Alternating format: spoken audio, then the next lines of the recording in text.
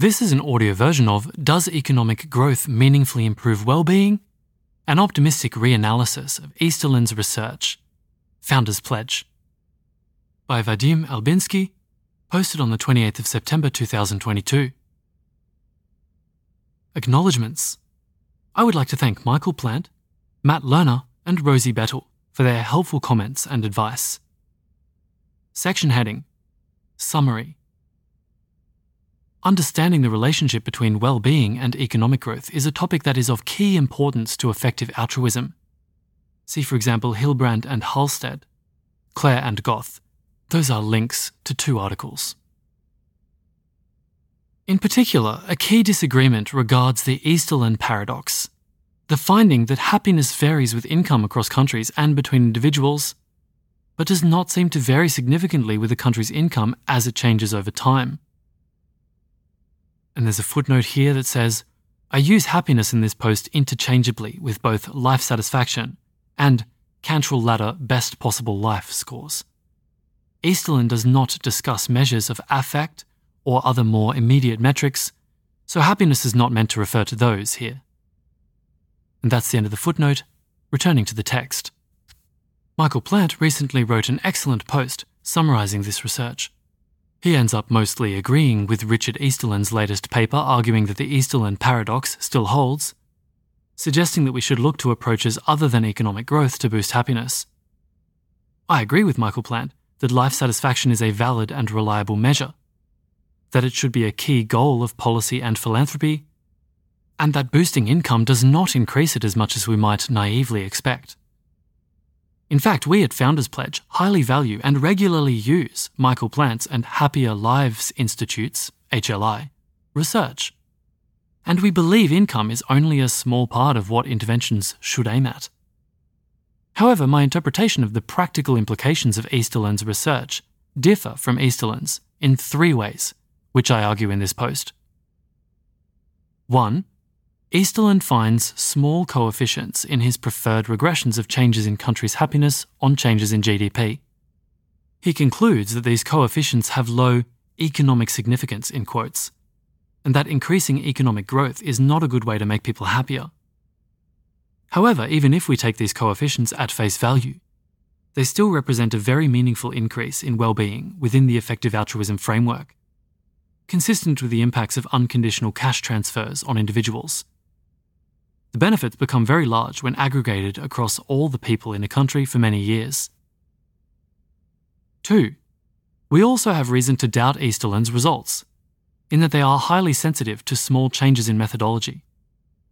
We perform 2 variations on his regression that fully accept his methodology of only including full-cycle countries, in quotes, but update it slightly, reversing the result. If we replicate his results, counting one more country as a transition economy, in quotes, the Easterlin paradox largely disappears. If we repeat his analysis with new data from 2020 instead of 2019, the paradox also seems to largely disappear. 3. It may be difficult to find things we can influence, whose change over time will have a higher correlation to a country's change in happiness than changes in GDP. Even if we accept that boosting GDP does not meaningfully increase happiness, other potential means of boosting national happiness may increase it even less. If we rerun Easterlin's analysis using 3 interventions Easterlin and Plant suggest, health, pollution, and a comprehensive welfare state, their implied impacts on national happiness are much smaller than the impacts for GDP, or negative. However, I have low confidence in this conclusion, and I think it is a very valuable project to identify the interventions that are most likely to have an impact on happiness. Section heading: 1. Taking Easterlin's results at face value and estimating impact. Easterlin and O'Connor, 2022, rely on 2 regressions for their conclusions, both comparing annual changes in a country's happiness to annual changes in per capita GDP. The first measures happiness using a life satisfaction, in quotes, survey question on a smaller set of countries from 1981 to 2019. And the second uses a best possible life, in quotes, survey question on a larger set of countries from 2005 to 2019.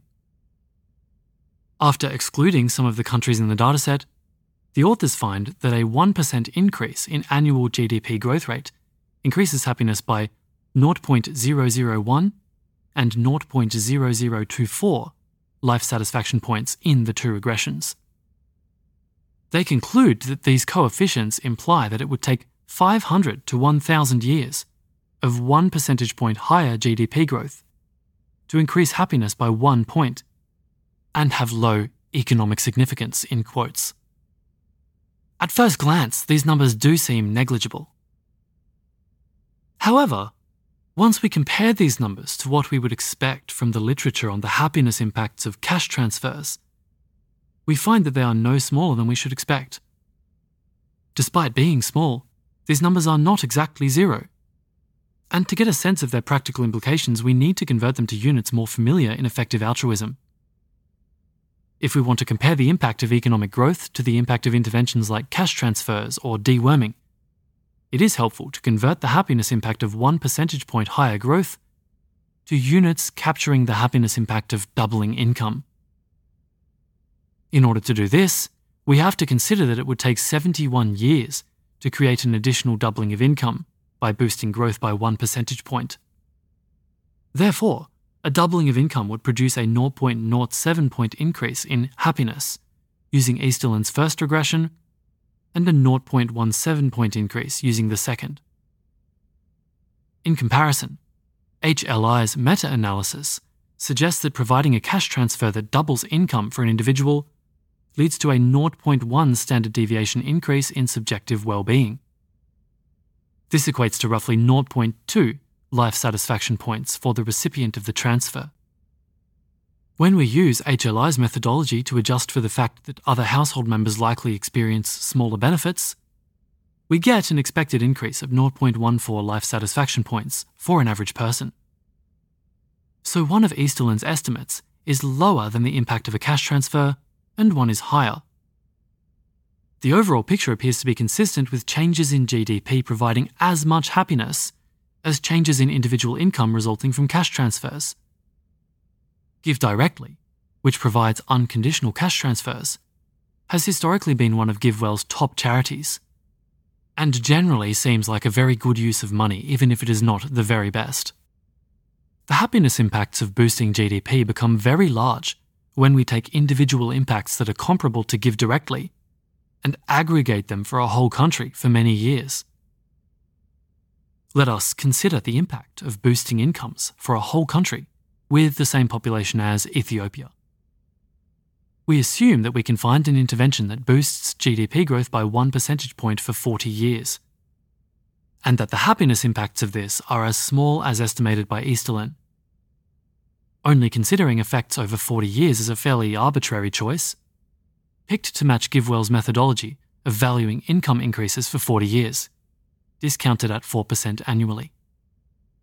I think this is a fairly conservative choice, as some economic research suggests very long-term persistence of changes to GDP. We sum the discounted happiness boost across the entire population. The impact of boosting annual GDP growth from 2% to 3% would produce the equivalent of approximately 400 million person-years of doubled income. HLI and GiveWell each independently estimate that the most cost-effective interventions they have identified are approximately 10 times as cost-effective as Give Directly at improving well-being. Using this multiple, the current costs of Give Directly suggest that EA as a community should be happy to spend $10 billion to boost GDP growth in Ethiopia by 1 percentage point for 40 years. The amount would be even higher if we incorporated the likely impact of higher GDP on health and education. This is more than 10 times as much as all of the money EA is likely to move this year, and likely more than the annual funding of all economics professors worldwide, the IMF, and development economics at the World Bank combined. This does not have any conclusive implications for whether boosting growth in a country like Ethiopia is tractable at these funding levels.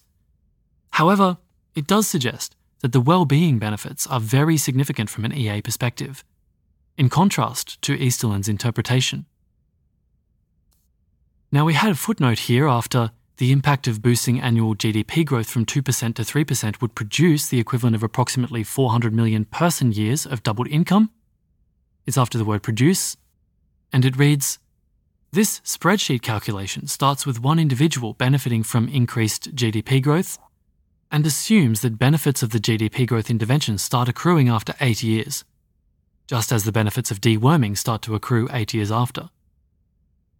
On the 9th year, the benefit is the difference between growth of 3% versus 2%, discounted by 4% for 9 years. The benefit is quantified as ln of percent income, to be consistent with GiveWell's income-boosting CEAs. The 10th year has further growth of the same amount and is discounted by 4% for 10 years. We continue this estimation for 40 years and sum across all years. We then multiply by 115 million, the population of Ethiopia. The total ln impact is then converted to income doublings by dividing by ln2. We consider the cost of an income doubling to be 1/10 the $294 GiveWell uses for Give Directly. We discount the final result slightly because the average estimated impact in Easterlin's 2 regressions is slightly below the impact of cash transfers on happiness. That's the end of the footnote. Now we move to the next section. Section heading 2. Easterlin's estimates of impact become much larger with small changes in methodology. The previous section looks at the impacts suggested by Easterlin's methodology if we take it at face value. However, this methodology generates lower regression coefficients than most similarly reasonable alternative specifications. We compare Easterlin's results with those we get if we rerun his analysis, making a different choice about whether we consider India a transition economy, and then by rerunning his analysis with updated happiness survey data. Additionally, we compare Easterlin's headline results with alternative versions he presents in his paper. These alternative versions of the analysis yield coefficients more consistent with the idea that GDP gains over time yield as much happiness increase as we would expect from cross-sectional data than they are with the Easterlin paradox.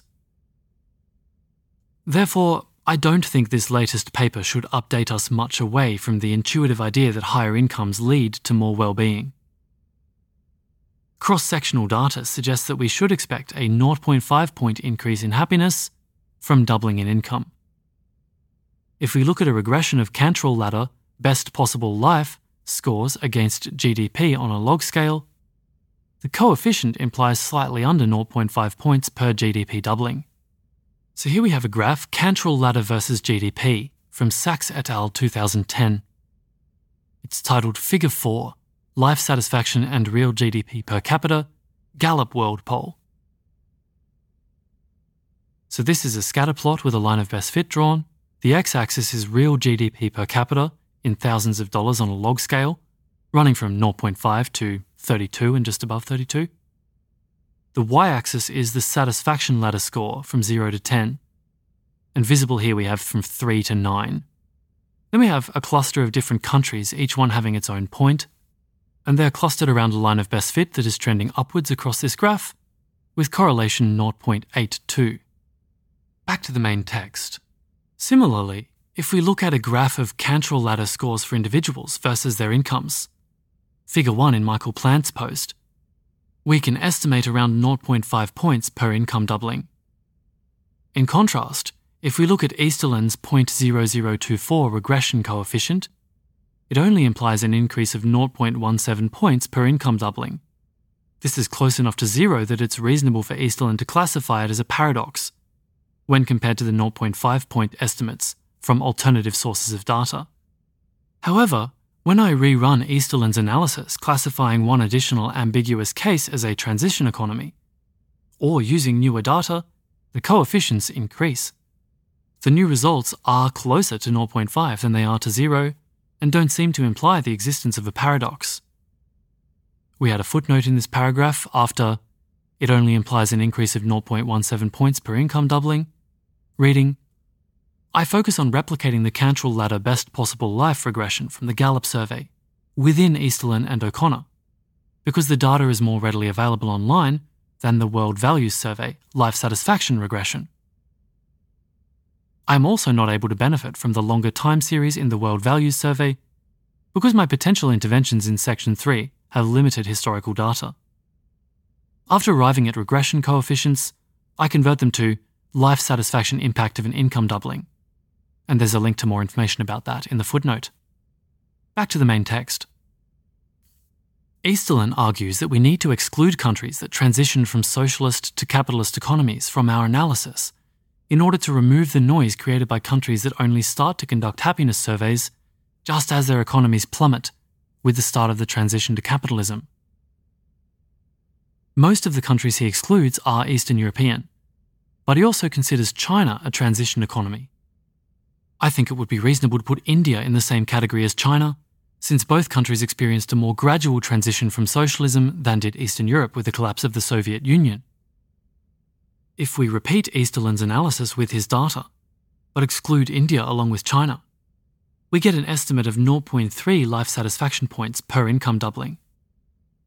So the estimate moves from being closer to 0 to being closer to 0.5 after a minor methodological adjustment. Next, I replicate Easterlin's analysis with newly available 2020 best possible life scores, instead of the 2019 data in the original paper. In this regression, I accept all of his methodological choices about which transition economies to exclude, and how to decide whether a country needs to be excluded for insufficient data. The new regression implies an impact of 0.3 life satisfaction points per income doubling. Once again, this version of the analysis is closer to being consistent with the cross-sectional data, 0.5 points per income doubling, than it is to a paradox, 0 points. And we had a footnote here after 0.3 life satisfaction points per income doubling, and it reads, "The regression is not an exact match to Easterlin's because I use a different source for GDP. The new dataset includes more countries, and I use a simplified methodology for estimating annual happiness change. I do this because I believe it is more consistent with how we calculate annual GDP change and for simplicity. However, my 2019 coefficient roughly matches Easterlin's." That's end of the footnote, and we return to the main text. Similarly, if we look at alternative versions of the regressions included in Easterlin and O'Connor 2022, almost all of them have much higher coefficients than the main result. Easterlin makes two key methodological choices. The first is excluding transition economies. For both the life satisfaction and best possible life regressions, not excluding the transition economies would imply an impact of 0.4 life satisfaction points per income doubling. The second choice Easterlin makes is excluding all countries from the best possible life regression that have fewer than 12 years of data available. When he includes the 8 additional countries with 10 or 11 years of data, the impact also goes up to 0.4.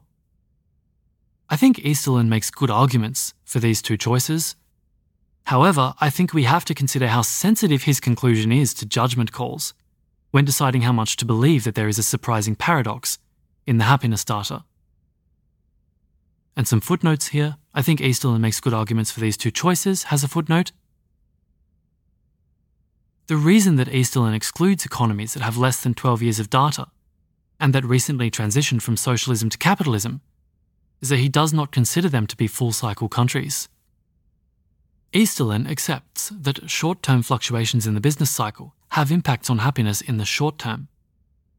However, he thinks that once we zoom out to longer patterns of GDP growth across an entire business cycle, these impacts disappear. Since economies that transition from socialism have generally been growing since happiness surveys for these countries have become available, they have not experienced a full business cycle, including a bust, in quotes.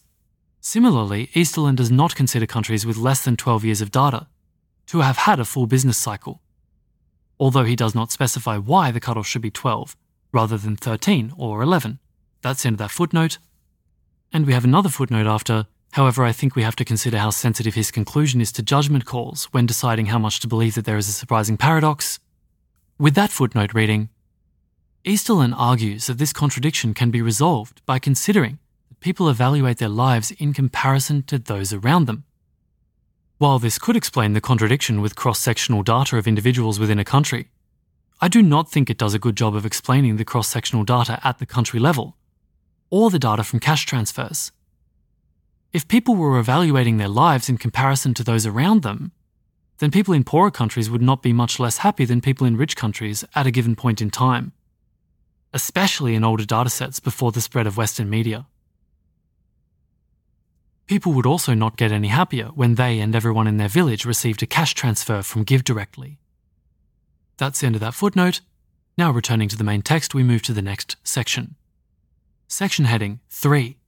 The happiness impact of alternative interventions is smaller than the impact of GDP. Easterlin concludes his latest paper by suggesting that even though he does not believe that GDP growth has a meaningful impact on happiness, that there are a number of better interventions.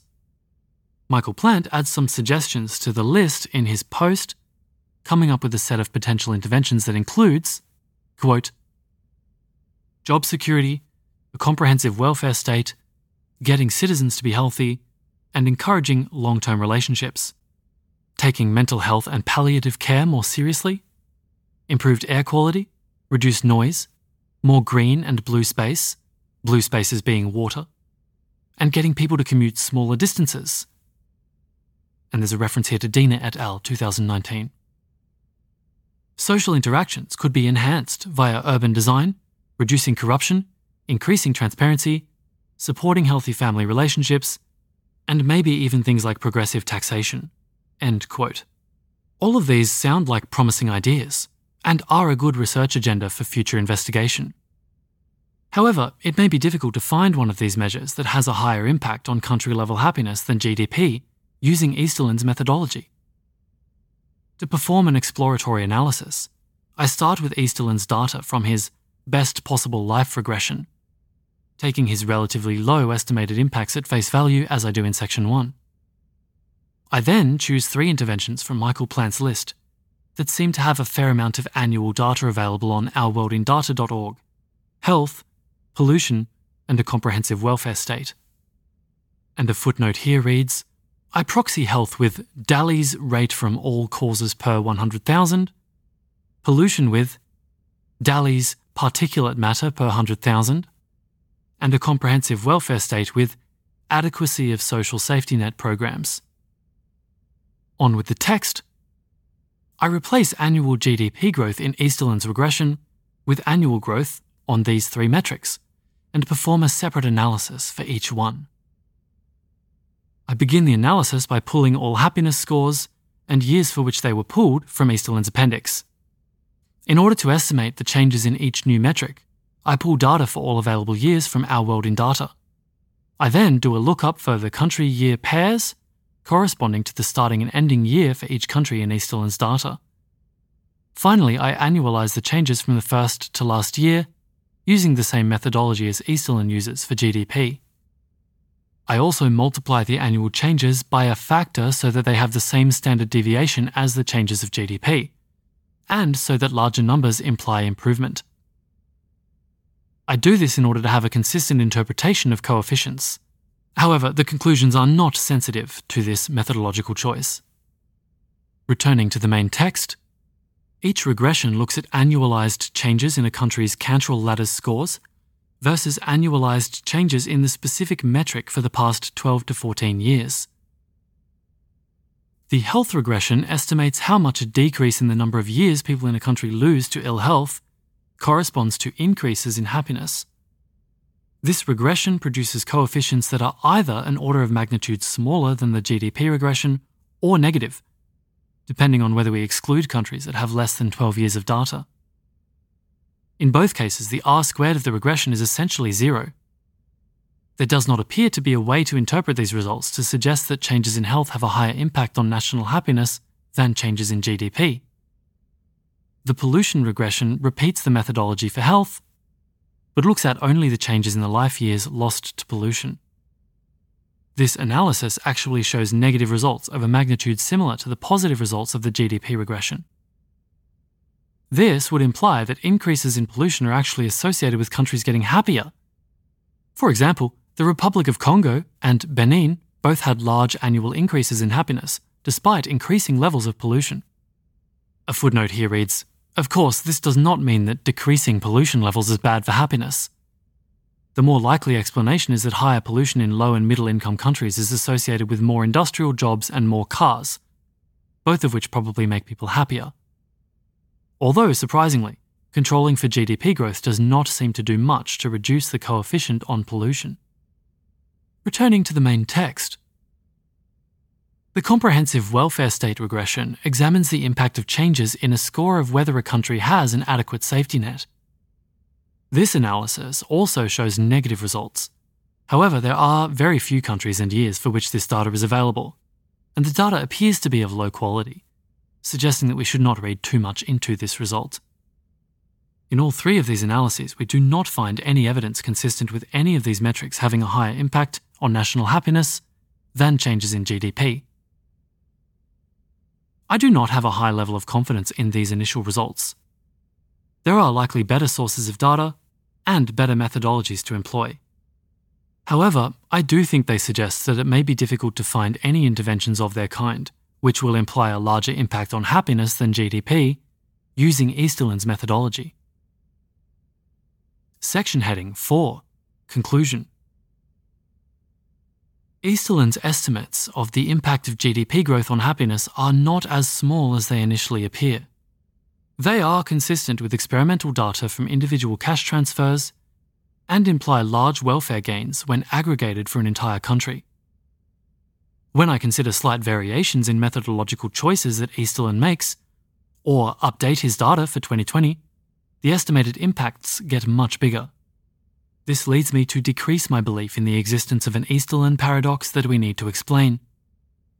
But even if we accept Easterlin's estimates, it may be difficult to find other things we can influence that will have a larger measured impact on happiness than GDP growth. I find 3 of the more promising potential ways to boost national happiness to have a smaller impact than boosting GDP. Of course, other interventions may prove to be far more tractable than boosting GDP, even if they have a lower impact on happiness. Also, we can likely find better sources of evidence than regressions with fewer than 100 data points. So, my conclusion is not that different from Easterlin and Michael Plant, in that I do think the interventions they propose are very promising routes to explore towards increasing happiness. I just don't think the data warrants dismissing GDP growth as a potentially even more promising route. This was an audio version of Does Economic Growth Meaningfully Improve Wellbeing? An optimistic reanalysis of Easterlin's research, Founders Pledge, by Vadim Albinsky, posted on the 28th of September 2022. This narration was by Perrin Walker and produced by Type 3 Audio.